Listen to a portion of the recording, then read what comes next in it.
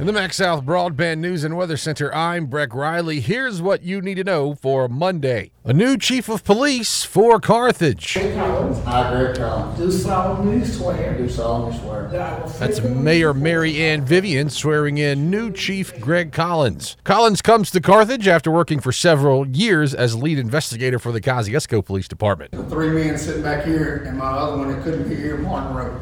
Y'all have been a mentor to me. Y'all have prepared me for this day. And I would like to thank y'all for being the leader y'all were to me and what y'all showed me how to be a leader. A weekend shooting in Neshoba County landed one person in jail. Just after 5 o'clock Saturday afternoon, deputies were called to a house on Road 307. Someone called in and said the neighbor had just shot her husband. One person was taken into custody.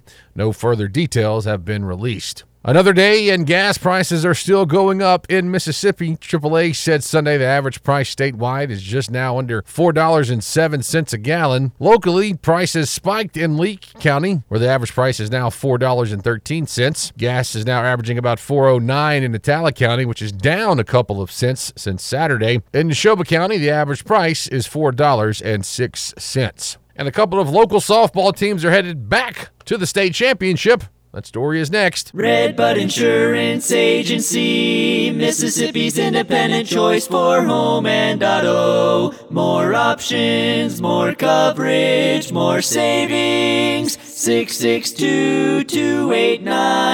662-289-9950. Call today. And for the fourth time in 5 seasons, the Kosciuszko Lady Whippet softball team will play for the 4A state championship. The team clinched the North State title with a 16-6 win over West Lauderdale Friday night. Just resiliency, man. We had chances to quit in this game, and we didn't. Kids made the plays when they had to, and I'm just continue to be extremely proud of them. That's head coach Tony Terry. The Lady Whippets were led in Game 2 by sophomore pitcher Anna Grace Whitehead. She pitched well. She defended her position well. Had to double down the line that gets things rolling, and you can't say enough good things about her. The team will face Summerall in Game 1 of the 4A state championship.